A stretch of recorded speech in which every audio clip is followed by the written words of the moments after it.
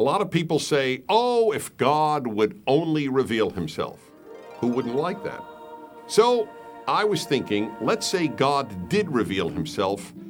What would he have to do to prove to you that he existed? Think about it. Not just you, the entire world. What would God do? Let's say that God appeared to everybody and said, how you doing? I'm God, I'm here, in their own language. Now you might think, that would convince everybody if all of a sudden it got reported in the papers of the world and on radio throughout the world, God appeared to everybody at the same moment in Tagalog, in Swahili, in English, in Spanish, in Verduka, in Finnish, in every language, even in click language, and said, I am the Lord. Would that do it? I'll bet you people would say, nah, not convinced.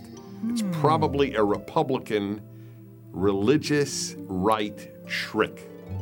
So that wouldn't work.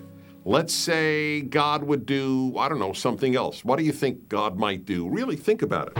What do you think God could do to prove to you that he exists? I have a thought.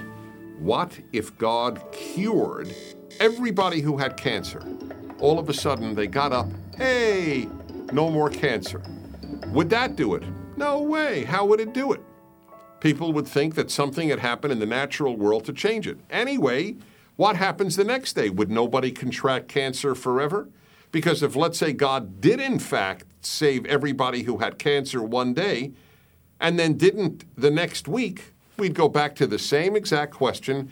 How come he let person A die, but he saved person B? Not only does God not exist, but if he does exist, he is very, very temperamental, or at least very capricious. So I am still stumped, and it's something to think about.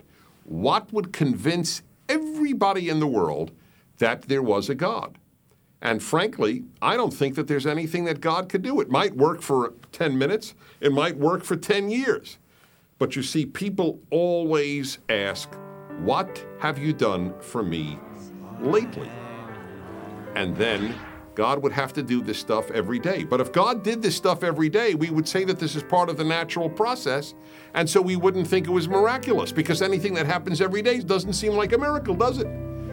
So I am convinced that there's nothing that God could do that would make his existence absolutely verifiable, absolutely, positively undoubtable by all humans. There is nothing he can do. That's why we have prayers that say, every day your miracles are with us, because every day there are miracles with us, but we don't think that they're miracles. We don't think that we're miracles. Right? Come on, think about it. Oh, well, of course, if you just have enough time on enough planets and you do enough things, then it'll come out. It's like the old one, if you put enough monkeys on enough typewriters, one of them will, in fact, type Shakespeare's play, Hamlet. So guess what? A bunch of scientists in Britain decided to put a lot of monkeys in a room with a lot of keyboards and see what would happen. Now, obviously, they're not going to type Hamlet, but would any of them even type the or it? Well, they did put a lot of monkeys with a lot of keyboards, and they found no words but a lot of poop on keyboards.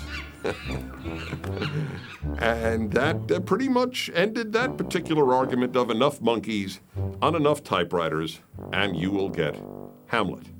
So it comes down to this. The truth is, there really is nothing that God could do that would absolutely make his existence unquestionable to all of humanity for the rest of humanity's existence. Nothing. And that's why the fact of the matter is, you look at the world and you conclude either, yes, it is a miracle that conscious beings exist, that we didn't go from paramecia to Bach blindly, something did it.